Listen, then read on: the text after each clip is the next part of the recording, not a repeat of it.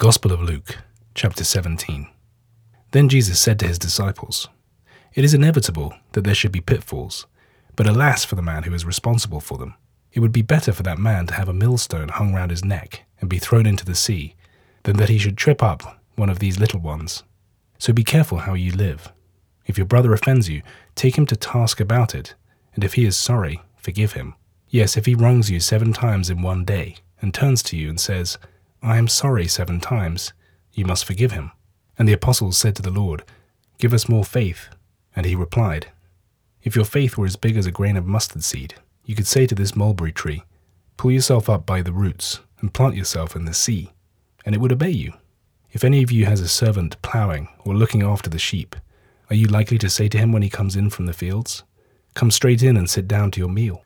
Aren't you more likely to say, 'Get my supper ready, change your coat, and wait on me while I eat and drink, and then, when I've finished, you can have your meal'? Do you feel grateful to your servant for doing what you tell him? I don't think so. It is the same with yourselves. When you have done everything that you are told to do, you can say, 'We are not much good as servants. We have only done what we ought to do.'" In the course of his journey to Jerusalem, Jesus crossed the boundary between Samaria and Galilee, and as he was approaching a village, 10 lepers met him. They kept their distance, but shouted out, "Jesus, Master, have pity on us."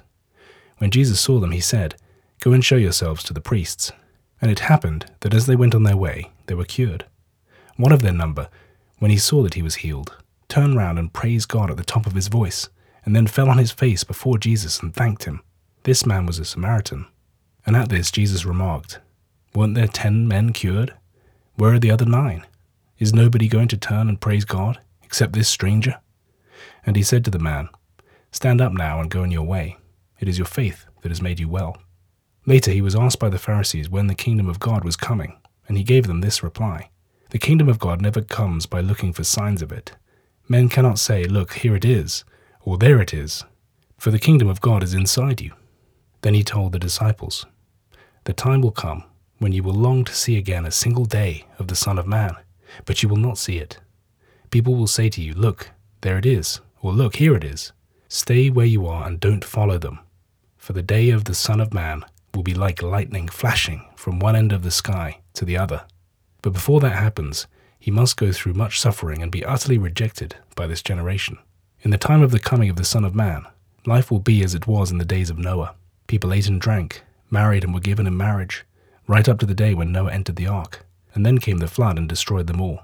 It will be just the same as it was in the days of Lot. People ate and drank, bought and sold, planted and built, but on the day that Lot left Sodom, it rained fire and brimstone from heaven and destroyed them all. That is how it will be on the day when the Son of Man is revealed. When that day comes, the man who is on the roof of his house, with his goods inside it, must not come down to get them, and the man out in the fields must not turn back for anything. Remember what happened to Lot's wife. Whoever tries to keep his life safe will lose it, and the man who is prepared to lose his life will preserve it. I tell you, that night there will be 2 men in one bed. One man will be taken, and the other will be left. 2 women will be turning the grinding mill together. One will be taken, and the other left." "But where, Lord?" they asked him.